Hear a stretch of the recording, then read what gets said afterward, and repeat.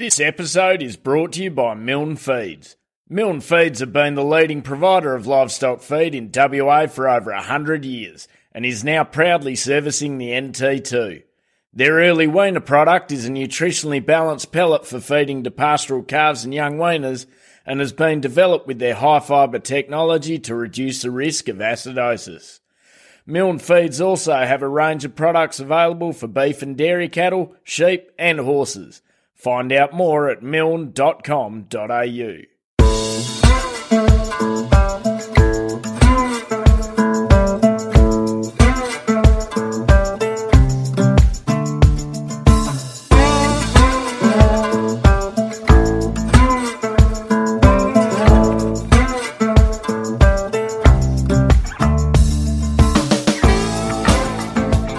You're listening to the Central Station Podcast, where we bring you stories of what life in the outback is really like and why many wouldn't live anywhere else. So pull up a stump, pop the billy on, or crack a cold one, as we talk to the men and women who call some of the most remote parts of Australia home.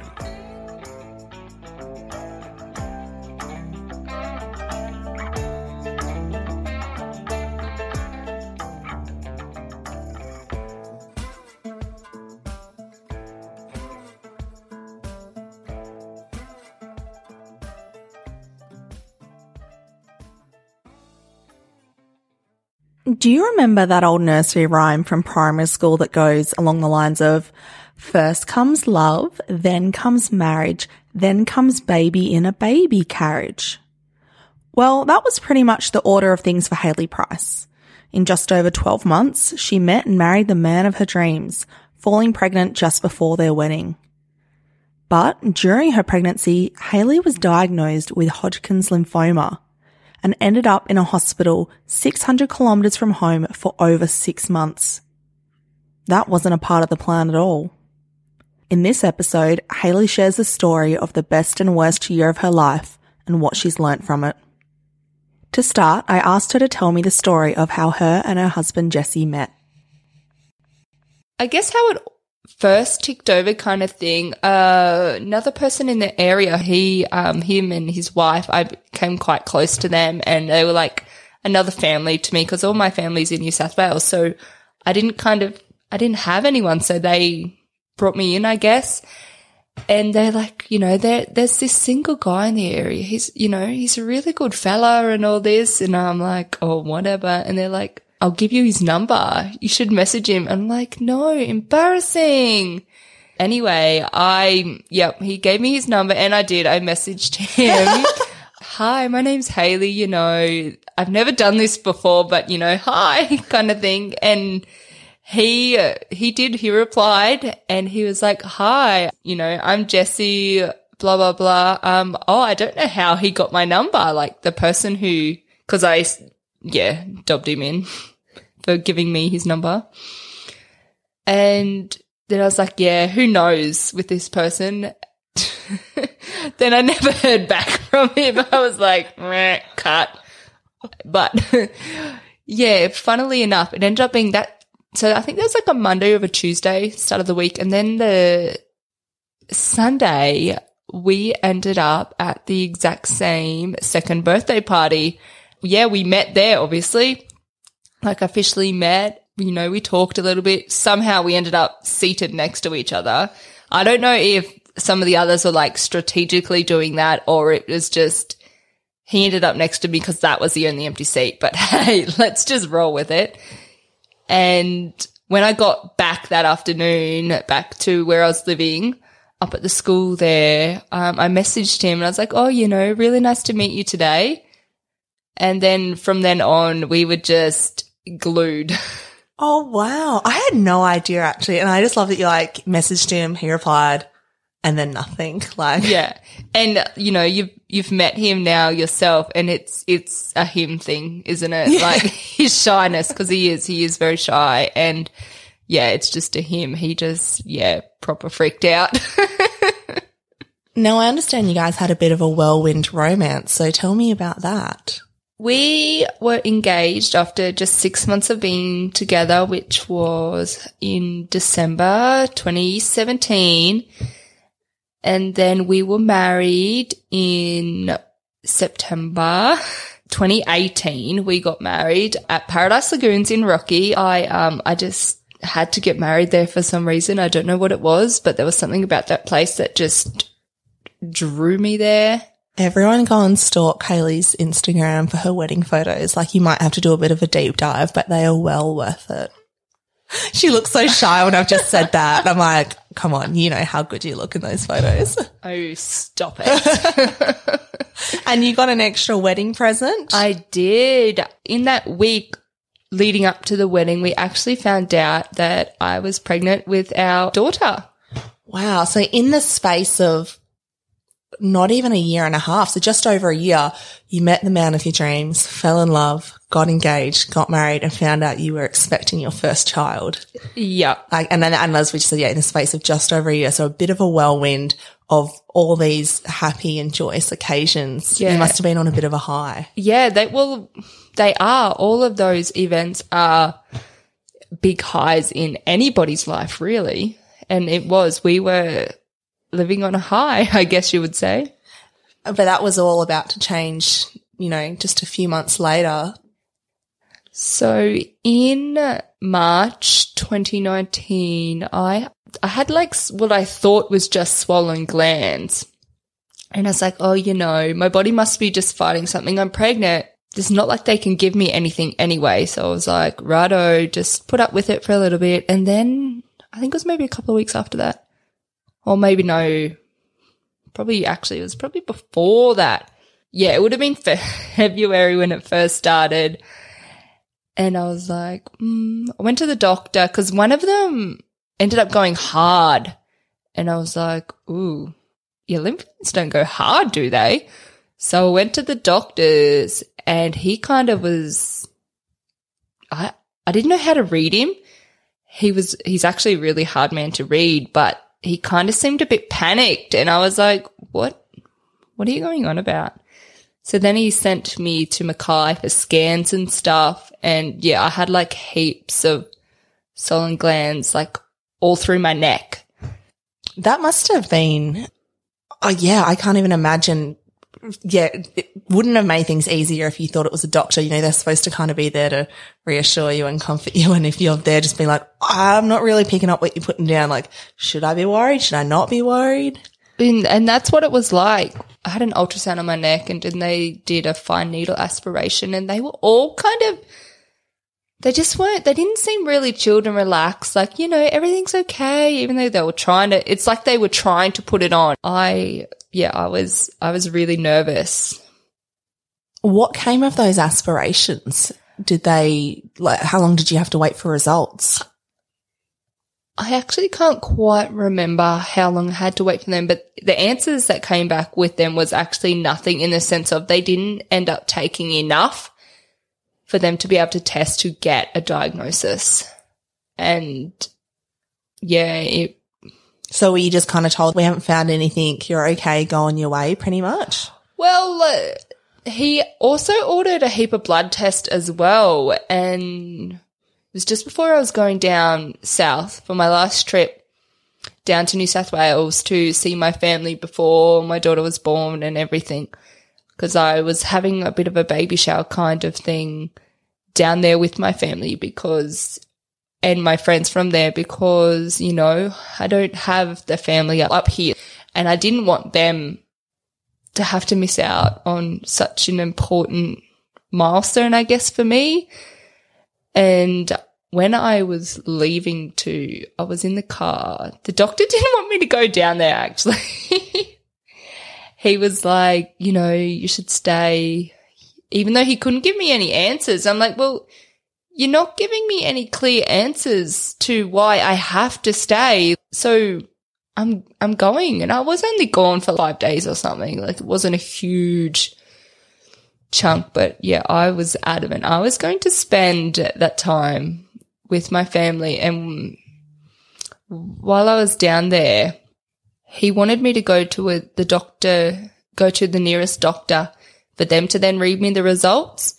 And they read all the results and I can't remember exactly what they all said, but you know, because a lot went on at this time.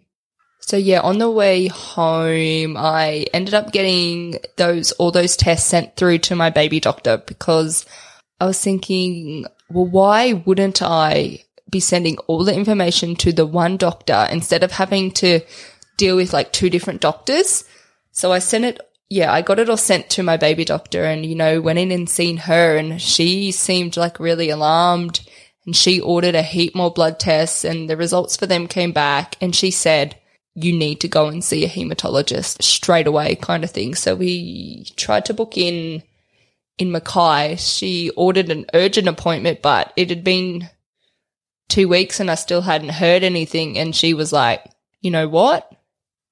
This isn't right. And they had actually had other scans because they thought Emmy was too small. Like they just thought she had stopped growing kind of thing, which she hadn't, thank goodness. But when I had those next lot of scans to tell me that she was still actually growing, it was just her tummy that they thought was too small. She then rang Mackay, like the head of somebody there, I can't remember what it was called, who then said, no, you need to ring Dr. Watson in Townsville. She, you know, spoke to him on the phone while I was in there with her. And I was like, why is she ringing all these people? She got off the phone to him and pretty much said he needs you there within the next couple of days. You know, they're going to admit you because you'll get your results a lot quicker. 2 days later, we packed up and off to Townsville we went. How far away is Townsville from the cattle property that we're sitting on today, which was your home at the time? It's about 6.5 hours. 6.5 hours from here. And so you thought you were just going up there to get a few tests done, be admitted, and then come home to finish your pregnancy. Yeah, that's kind of how my GP was. Yeah, that's what you thought was going to happen. What ended up happening? So we were up there and they did their scan to check on Em, and they, you know, everything was fine with her, but they were really, really alarmed about all the lumps and all the blood tests. And obviously I'm no doctor, so I didn't understand how to read them or what they meant by half of them. It was all, you know, went over our heads. Because I was pregnant, they couldn't just put me straight in for a PET scan because that's what they wanted to do. But being pregnant, you obviously can't have a PET scan because the radiation that they put in the cannula to get everything to light up and do its thing. And so they were doing all these heaps of tests. Like I was poked and prodded so many times. I was sick of cannulas. I was like, stop stabbing me. And eventually we ended up doing a biopsy of my neck. We did one, we did a biopsy of one of the lymph nodes in my neck. And the first one, turns out they didn't get enough of it either. So then I ended up having to have another one. So after 2 weeks of heaps of tests and not allowed to leave the hospital and this and that, it was about 6 o'clock. Yeah, it would have been about 6 o'clock on a Tuesday night. Like I even remember that. I could hear all the doctors like a heap of doctors outside like my room talking, and I was like, oh, Jessie, I wonder what's going on out there kind of thing. And next second, knock, knock on the door, and they all came in. And yeah, that's when I was diagnosed with Hodgkin's lymphoma. I guess I want to leave that to sink in for a second for everyone listening. I've just got the biggest goosebumps all down my arms. You know, like where do you go with something like this? You're not, you know, newly married, pregnant, not even been together 2 years, you know, like still very early on in a relationship and so far from home, I suppose. I mean, so you thought you were going out for a few days, but at that point you'd been there about 2 weeks when you got your diagnosis? Yep, 2 weeks, yeah. And I can't, you know, as if that wouldn't be stressful enough, but you're so far from home, and it's not just home that you need your neighbours to pop over and feed the dogs and the cat and throw some fish flakes in, like you've got a lot of livestock and land that you're responsible for. Yeah. There's so many things going on at once. I know in my mind it's going to sound stupid to ask you, like, how did that feel? But how did that, you know, I don't even know if you can articulate it, but what was that moment like? It was really surreal, to be honest. I'm sick, I have cancer kind of thing. And it took me a couple of hours really for it to sink in that holy, like, I've got cancer. What now? You know, all I was worried about was, oh my God, is my baby okay? Really? I couldn't care about me. I didn't really. I didn't care about me. I was like, what about my baby? Is my baby okay? And she was fine. Don't get me wrong, like, she was okay. But it still didn't stop me thinking of, you know, I've failed this.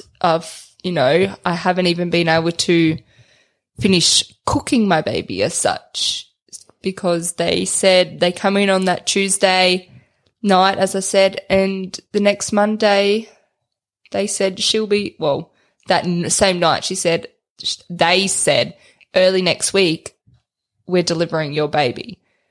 And so the night they gave me that diagnosis, I was 32 weeks and 2 days pregnant with Emmy, and she was delivered at 33 and 3. So that's about 2 months early, just over 2 months early? No, just under. So she was what? So she was delivered at 33 and 3, and and it's 40 weeks, that's 7. And so sorry, just under 2 months preemie. Yeah. And just, I guess, for everyone's reference, how old were you at the time? I was only 24. So I was, quite young and fit, young, healthy. Yeah, exactly. Were you a healthy person? You know? Yeah, I wouldn't say I was unhealthy. I spoke to family members, you know, my aunties and that, and they were like, you were the least likely person that we thought would have been the one to end up with cancer in our family. And I was like, yeah, well, I've got it, don't I? So how does that week play out between being told, you know, your diagnosis and P.S. your baby's going to be here next week, even though you thought you had 2 months left and you were going to go home and finish doing all the things, you know, probably setting up a nursery or buying the things you needed to buy, going to more, you know, parenting classes, all that sort of things. And next minute it's, oh, well, no, you're here and your baby will be here in a week and you're not going anywhere anytime soon. Well, that's pretty much what they told me. You aren't going anywhere. And I was like, say what? Like, I can't go anywhere. But the next day I was talking to one of the nurses and she's like, just ask them again, you know, just see if you can go home for a couple of days. Because I only had clothes, Jessie and I both, we only had clothes for a couple of days. And, you know, I was about to bring this baby into the world and I had nothing. Like, I had nothing for my baby. I had nothing for me. I had nothing, like Jessie had nothing. So she's like, you know, just ask them again. Can you do it? And I did. And yeah, they let me come home. I think it was for 2 or 3 nights I came home for. And then back up there. It was pretty much enough time to come home, pack what we thought we were going to need, and off we went. How do you manage all of that during that time? You know, so much going on. I'm sure you were obviously, like, as you indicated earlier, naturally very worried about your child. And then there's got to, on some level, of course, be worried about yourself and, you're being faced with your mortality, and then you've got a new husband as well, and the property and a job. And well, to be honest, I actually wasn't too worried about myself, which is really strange. But I couldn't stop thinking about my baby and what if I'm not around? Well, I guess I was thinking of me, but I was like, what if I'm not around to be here to watch my child grow up? You know, what if this chemo kills me? What if this cancer ends up killing me? You know, the chemo doesn't work and I was also really, really worried about Jesse because the losses that he's had to experience in his life already, I just felt for him. I was like, look what I'm doing to him. Like, this isn't fair on him. And like I said, you know, I was worried about my baby and him. I didn't really think about me. I'm just wondering if that's some sort of a coping mechanism to, you know, like you focus so much on the other people, and it also kind of speaks to the kind of person you are, that, you know, giving and caring about other people so much that, you know, you put, and it's such a mum thing, and you were a mum at that time, you know, depending, you know, some people have different ideas on when people technically become a mother, but there's a baby inside of you, you're a mum. That just speaks to, you know, you putting everyone else ahead of you and worrying about everyone else. And if everyone that's, you know, knows that is such a mum thing to do. Pretty much. I probably would agree. I think it was my coping mechanism was, you know, I've got to get through this. I've got to be here to watch my little girl grow up. And that's just what I kept telling myself for the first few months of going through chemo and everything. So how do you go about remaining somewhat positive, or, you know, just, I suppose, and it's not even, I don't want to say remain positive, like, you know, making it sound like you've got to do positive thinking and affirmations and all that sort of stuff. But I suppose the alternative, and on the flip side of that, is that I can only imagine, you know, and I can only imagine that it would be so easy to fall in a heap and just be like, oh my God, what's happening? And just get so consumed in this and basically go down a rabbit hole because there's so much going on. And yeah, you know, this is, I guess, the most extreme experience, being faced with your own mortality. It's not like losing a job, losing a house, losing, you know, whatever, or anything else that could happen to you, but this is your life. So how did you get through those first few months of chemo the way that, you know, sort of like how you wrote about in your story, that you did manage to remain fairly strong, but how? I don't know, to be honest. I just kept saying to myself, you know, I can do this. I got to get through this for my little girl. And any tiny little positive that a doctor would give me or anything, I grabbed hold of that positive and I ran with it. I didn't take on the negative stuff. I just was like, nah, but you said this positive, I'm going to run with that. And I just grabbed hold of all the positives to, help get me through it, because otherwise, I would have crashed and burned. How long after Emmy was delivered were you there to start chemo? So there was 2 weeks in between Emmy being delivered and me starting chemo. And at that time, were you still full-time in the hospital? Yep. Because they were still doing a heap of tests and all of that, and I was having to, you know, go to Emmy and everything like that. So, I was still, it felt like I was in jail. Fair enough. I'm just thinking, so I'm just trying to make sure I've got the timeline right in my head. You go up there for what you think is going to be a few days. 2 weeks later, you're still there and you get a diagnosis of Hodgkin's lymphoma. Then a week after that, your baby is delivered, and 2 weeks after that, you start chemo. So within 5 weeks after what you thought you're going to be for a few days, you're there with a newborn. But 5 weeks is, well, it's a very short period of time. It's also a very long period of time. I'm guessing at some point Jesse had to make the really long trip back home. You know, he had a job, he had a place to look after. How did you guys manage to balance that and try and work around that? Well, we were actually really, really lucky that Jesse's boss was so supportive and was, you know, because Jesse had said, because Jesse's a very family comes first, like money's nothing. Like he didn't care about the job. If his boss fired him, he did not care. But we're really lucky his boss wasn't like that at all. Jesse said to him, stop paying me. I've got to be here with my family now. And Jesse's boss was like, well, no, I will. I'll keep paying you. And we are so grateful for that, because otherwise we would have had no life savings left. But, we would have just kept going because we had a little girl to fight for. And,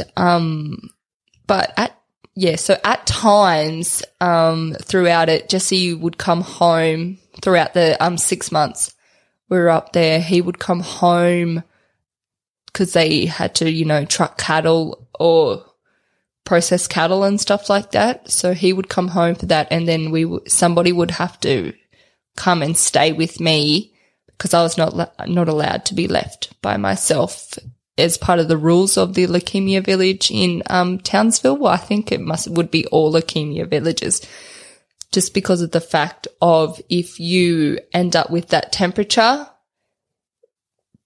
you need to get to hospital within that half an hour, and you need a carer as such. So was that somebody, when Jesse came back to the property on those times, was there a stranger that stayed with you, or was it somebody that you knew? Well, funny you asked that question, actually, because it was kind of both but not. So when I was in hospital, one of the midwives, it turns out we had actually grown up in the same town and our dads knew each other. Wow. Yeah, so she kind of, took me under her wing once we realized, oh my God, our dads actually know each other. And she, took me under her wing, and she came and stayed with me there. And there was actually another lady who was there with her daughter. She was her daughter's carer. But when her daughter's husband was able to be there, she would come and stay with me while her daughter's husband was with her. So she was, a stranger. She was just another lady in the village, like the leukemia village. We all just said the village. That was like the lingo, I guess you would say. I think it's the epitome of, that saying, it takes a village. Yeah. Like it literally took a village. Well, it did. And funnily enough, having a baby in that village, because obviously it was mainly, elderly people in the village. And having that baby in the village, everyone loved it. Like if she was crying or whatever, they would all be like, oh, and I'm like, oh no, I'm so sorry, but nah, they loved it. And we definitely made lifelong friends out of that village. There was a couple who were under us, and they became, there was a couple under us and beside us. Yeah, there was a couple under us and beside us who both became pretty much an extra sets of grandparents for Emmy and parents for us in a way. They were amazing, and still to this day we still keep in contact with them both, like both couples. And we feel pretty, I do. I feel pretty lucky to have had them, and the support that I had from them as well, even though they were fighting their own battles. That, I didn't even think about that. I had been thinking, Jesse, you're so far away, 6.5 hours from the property where you and Jesse live and work, and that's your home. And, when Jesse has to go away, he's that far away. But I didn't even stop to think that your family is in a whole other state, and this is 2018. This was 2019. 2019. Okay. But still, so at least thank God it was pre-COVID. Yes, I know. Oh my goodness. But how was that for you and your family? Were they able to come up, or, that's a huge distance to cover. And so Jesse's mom, my dad and my sister, my, eldest, the one under me, they came up. So the day before Emmy was born, they all flew up because Jesse's mum's actually in New South Wales as well. So they all flew up on the Sunday, and so they were there for the delivery of Emmy and just that little bit of support throughout that first week kind of thing. Yeah. And how long were you expecting to be in the hospital? Because obviously chemo isn't something that's sort of one and done, and your family probably couldn't stay up there the whole time you were undergoing chemo. Well, no one was there. We actually it was just Jesse and I there when I first started chemo. So my dad and my sister, they came on, like I said, the Sunday, and they left the Thursday because they had to get home. Brianna was still at school in year 12, so she had exams and stuff, so she had to get home. And yeah, my dad had to get home for his business as well, but there wasn't really anything they could do. Like, yeah, they all wanted, and same with Jesse's mum, she was like, I feel so useless. And I'm like, well, there's nothing anyone can do right now. We just got to play it out and take the good with the bad and roll with it. When you'd first been told that you would need to deliver Emmy early and then start undergoing chemotherapy, what was that plan looking like? What was the picture they painted for you in terms of how long, how often, did you have to be in Townsville? Could you go back and forth? How was all that put to you? So they pretty much said, we're delivering your baby next week, and then we're going to run a heap more tests to find out exactly how far spread it is, so they could give me what stage. And once that was all, once they did that, I had stage 4 Hodgkin's lymphoma, they ended up saying, because I had it in 2 of my organs as well, not just in my lymph nodes. They also then they actually came to me with a trial, because there was a trial going on to do with one of the regimes of chemo for Hodgkin's lymphoma. And I was like, yeah, sweet, I'll do it. Like, I was happy to do it. I was happy to be that person one of the people on the trials. But, they said it'll take about 3 months, and you have to stay here in Townsville the entire 3 months. You can't go home. So yeah, Emmy, I wasn't allowed to, have my baby and take her home. I didn't get that. So I just want to ask, and I know there's a valid reason, but I just want to, I guess, just in case there's any questions for people listening who can't ask you, obviously, because they'll be listening to this well after the time we've stopped talking. In an earlier episode, we had Jodie Grant on from Florina Station in the Katherine region, and she had cancer last year, different kind, of course. She was able to go to her local hospital to have chemo and come back to the station after a pretty intense recovery period in hospital, but she was able to go back and forth. How come you weren't able to come home and just go back in for chemo days like Jodie could? So our local hospital, which is about 45, 50 minutes away, it isn't really fully set up, I would say, to have full-time, have chemo there. It's just a small rural hospital. It doesn't do chemotherapy or anything like that. But Mackay does, which is, that 2 hours from us, but they only do certain types of chemo there. So the trial and everything that I was on, I had to be in Townsville for it. And the other thing was, when you're going through chemo, the second your temperature hits 38, that means there's an infection in your body somewhere, and you need to get that special antibiotics into you within, I think it was half an hour, they said. So living 45 minutes to 50 minutes away from the nearest hospital, there was no way I could get there. And well, even if you could, they weren't equipped. They probably yeah. So I couldn't get there. But I can imagine that at least having some kind of timeline, you know, I think even though you're like, 3 months, you've still got something to count down towards, and you've got to finish, you can see the finish line, 3 months. Whereas if you didn't know, then I think that for in any aspect of our lives, for anything, if there's something and you don't know when it's going to end, that can really mess with your head. So at least you sort of had 3 months. I've just got to get through 3 months. Yeah. And I actually had this goal is we're going to be home by our first wedding anniversary.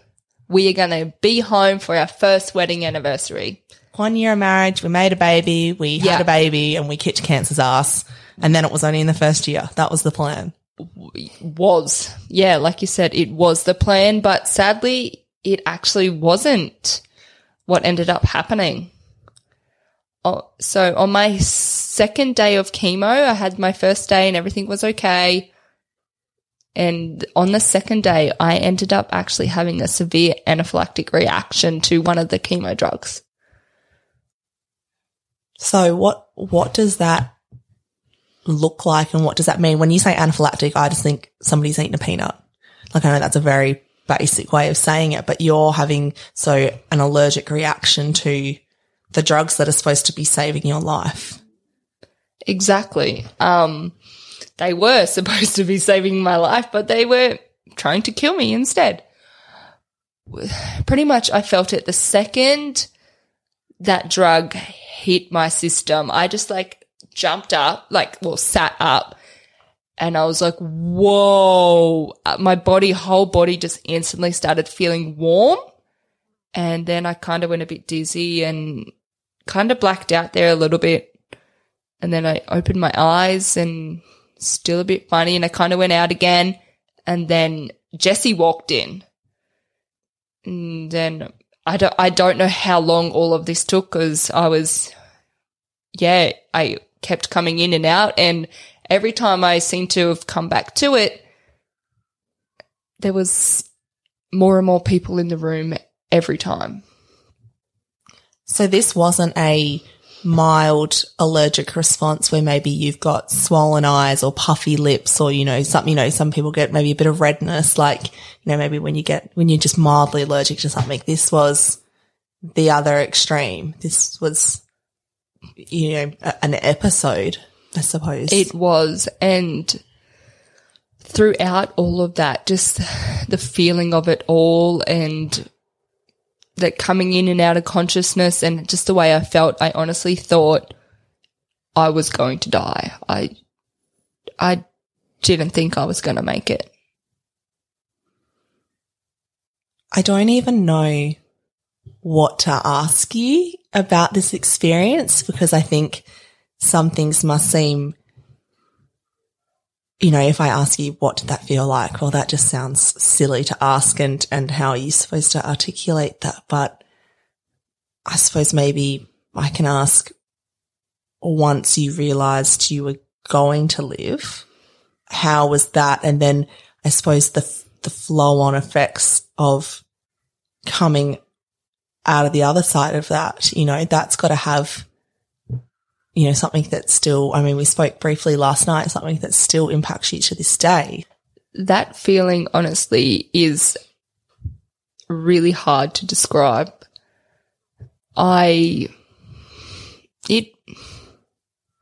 words just don't want to work for me. I think everybody listening will more than understand. I just didn't know what to feel or what was going on, because I was just coming in and out that quickly, and things were happening to me, and there was just all these doctors and they were talking, and then I remember waking up and I had the sorest leg. It felt like someone had corked me, and I was like, what did you do to me? And they're like, oh, that's from the adrenaline needle. Oh, yeah. Yeah, the adrenaline. And then once they said that, I was like, oh, I actually remember you saying now. you're going to be putting a big needle. But it was just because I don't remember all of it because I was coming in and out that much. Once I come to it, like little bits all came back to me of what happened. And yeah, it was a very scary experience. And for poor Jesse, like he had just come back down. So he was upstairs at the special care nursery. He went up to feed Emmy and he'd just come back and walked into that happening. Like, how was that? Like that poor fella. It's a lot. It's a lot. Yeah. And he just took everything in his stride. He just took it on and I've got to do this. He went into just instant fight mode, really. I've got to support my family and I've got to do everything I can. And he did. How did that episode affect your treatment plan overall? Was there any damage that was sustained from going through that anaphylactic shock, or, did it affect your chemo going forward? Obviously you couldn't have that same kind of chemo again, I'm guessing. No, so I was not allowed that drug again. So we just finished off that regime. So I had another 2 days of chemo after that, but they just took that one drug out of it because obviously like I couldn't have it. And yeah, I was also told that you're now going to be here for 6 months, not 3 months. So there goes yay, we're going to be home for our first wedding anniversary. And that's a lot. That's a significantly longer period of time than what you had initially expected. That's double. It is. Yeah, exactly. And 6 months, like 3 months. Oh, it's only 3 months, but 6 months is just, as you said, it is a lot more. And 6 months of not being able to take my daughter home. Yes. That is I keep thinking, I'm like, wow, this is awful. And then I realize I'm forgetting so many aspects of it, which just make it worse. But luckily you did have that leukemia village and the support network there, which is, yeah, I suppose a blessing. But I mean, 6 months, I'm guessing Jesse couldn't stay in Townsville for 6 months. Like that's just not sustainable to pull up for that long. And you know how kids, after a couple of wet days in a row, they drive you nuts being stuck inside. I think I know where this is going. That was what it was like. Jesse being, stuck in town for 6 months. Yeah. I was going to kill him.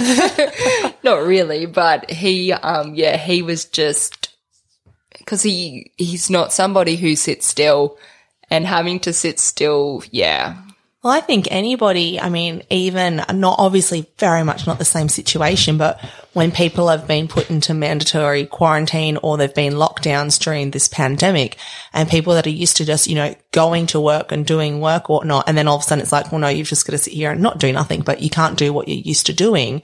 And so that's him, but also being taken out of his environment. And that would have been really difficult for both. Like, obviously this is a difficult experience anyway, but yeah. Yeah, anyway. no, he, we all know farm blokes or, cattle blokes will always have one eye looking back at the property, wondering what's going on and how my animal's going. And, they're trying to manage so many other things at once. And yeah, it was a lot like that. And every time he came home for that weekend or whatever, he would try and drive around or ride around on the entire place to see what's been going on, because it was on his mind. Yeah. And that, again, that speaks to the kind of person Jesse is that, and I think there's a lot of people like that in the industry. You said earlier, he's, family first, doesn't matter what's happening, I'm looking after my family. But at the same time, these are people who genuinely very much care about the livestock and the landscape that they've been entrusted to be custodians of. And yeah, naturally he's going to be still, no matter what, he's going to be thinking about that, because that's his, to some degree, his responsibility. So 6 months in town, how do you how does the countdown go when it goes from 3 months to 6 months? What do you do to get through that? I guess my next thing was got to be home by my birthday. That was my next thing. Yep, I'll be home for my birthday. It did. Honestly, I did struggle there a little bit at first. I was like, are you kidding me? Like 6 months? Like that is such a long time. But then I went, you know what? We can do this. We'll be home for my birthday. The other thing is we kept looking at positives to what we could do when we get home. For instance, a big thing was Emmy's room. We hadn't even set it up yet. We didn't even have a cot yet. We had a bassinet. We actually had that, but we hadn't had a cot yet. We hadn't had a chest of drawers for her room. Her room still had half of the office in it. And we were just like, oh, we could do this in her room and we could do that. And we were just, we kept coming up with all of these little things. And I did have a little bit of fun on online shopping. Let's be honest. I can only imagine. And just referencing that episode with Jodie earlier, I know when I went to chemo with her, like there was a lot of online shopping while you're sitting there just trying to pass that time. So fair enough, girl. You do you. Like literally treat yourself because of what is, I did, even though I wasn't technically treating me, but it felt like it. So yeah, I did it. That would have been good, like just getting those little dopamine hits of being like, you know, when you like add to cart and then check out and you get like your little email confirmation and your tracking number and you're like, oh yeah, this feels good. I think we all just love getting stuff in the mail, hey? Pretty much. Were you able to get, I guess you would have just got things directed to Townsville, certain things like? Yeah. So certain things that I had ordered online that wanted right there and then as such, I would direct to there, or I would send like a lot of stuff. Well, I didn't really buy that much for Emmy's room or anything, but those kind of things I would get sent here. So it was here when we got home so we could get in and get her room sorted. How long have you been back home now? October 2019 we came home. I would have the exact date written somewhere, but yeah. So just over a year and a half. How has your life changed since then? Which again sounds like a ridiculous question, but I've got to ask it. Well, it has really. If you think about it, like we left home without a child and we come home with one. So it was completely different. Coming home wasn't just, coming home. It was completely different. But you left home not knowing you had cancer and you came home after 6 months of cancer treatment. Yeah, I came home and I was in remission. I was still quite tired coming home, to be honest. Like I was still pretty wrecked and I still needed a bit more healing time. My body just needed that bit longer time to heal. What kind of support did you receive or seek out in terms of like processing and coping with, you know, essentially the trauma that you've been through and you know, there's so much to unpack and to have you even, I suppose, well, if I may ask that. It's a very personal question. So that first probably 2-3 months, I just was like, nah, I can do this. But then just one day I was just that exhausted and everything just came up. The walls were down. There was a flood of tears because I'd held it in for too long and I didn't let myself feel. I just kept trying to push through it and I needed to have let myself actually feel the emotions, and what I was actually going through was pretty heavy. I just was like, oh, you know, there's worse off than me out there. But no, what I was actually going through was hard. So once I had my big, you know, tears and everything, I ended up meeting up with a counsellor from Canteen. So, you know, Canteen? Yeah, we used to buy the bandanas for them, like to raise money, like teenagers with cancer. Yep. Yeah. So the hospital connected me with a lady from Canteen, and I ended up seeing her probably fortnightly or monthly. I think it was fortnightly. I would see her just to have that debrief and get everything off my chest of how I was feeling. And what about once you came home? Have you continued support? Or so she recommended that when I get home, I get in contact with a psychologist. So go to, you know, my GP to get a referral. And I did. I come home and ended up going to a psychologist, and I was still talking with her for a little bit. But Canteen, the second I turned 26, they stopped. Oh. Yeah. So I sadly lost her in a way, but I've still got that psychologist in Mackay. That sort of leads me into one of the questions I tend to ask as we wrap up an episode, and that's, you know, in addition to what you've just spoken about, how do you look after yourself on a day-to-day basis and more broadly? Seeing my psychologist is a big thing, but I'll be honest, lately I haven't. Now that I'm back at work, that 2 days a week, I just get busy and I forget about it. And to be honest, going back to work for those 2 days is a huge mental health relief for me in a way. It's getting away from the property, spending time with other adults, you know, not just my husband. And, you know, Emmy, when I first went back to work, she wasn't really talking. So, you know, you're having this conversation with somebody who doesn't talk back to you. You're like, if you don't say anything, I'm taking that as an agreement, okay? You're agreeing with everything I'm saying. So, yeah, going back to work was a really big thing, and I'm glad I did it because I needed it. I needed a bit of me back as such, even though I wasn't planning on going back. I needed it for my mental health state. And what else have I done? I try to exercise as much as I can. That's a lie, let's be honest. Not as much as I can. Well, the intention's there. The intention's there. I try to get out, you know, at least a couple of times a week. And we do go into Middlemount to play touch once a week. So that's been a really good thing. But being social is a massive thing. It's probably one of the biggest things that has helped me get through it. I'd just like to just jump back there for a second. Let's also remember you have a job, you're on a property that you assist with as well, and you have a 2-year-old.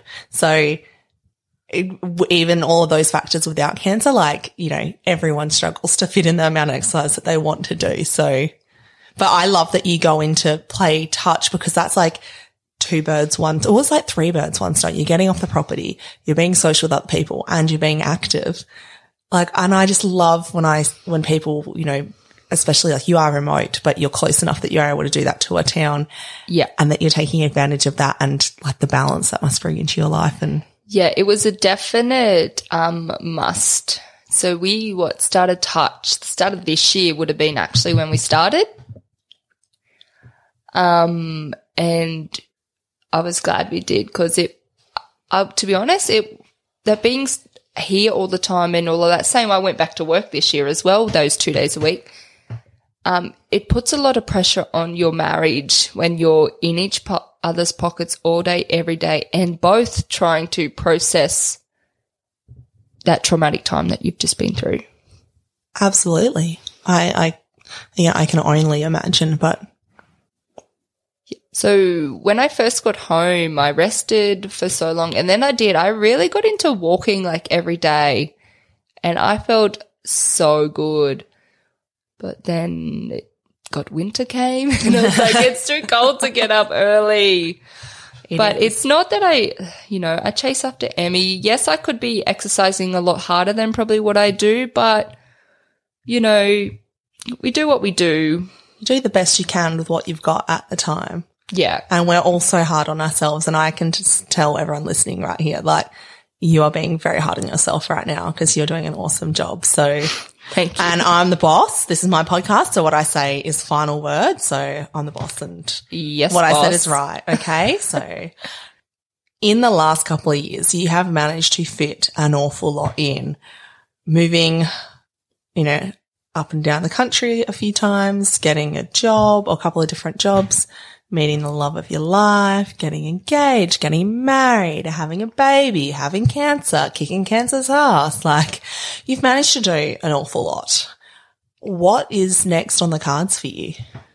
I'm still in a bit of limbo, to be honest. I'm not quite sure, but I'm just about to invest in a careers coach to help me work out exactly what my values are and what it is that I'm here for as such. Like, what is it that I want to do and where can I make a difference?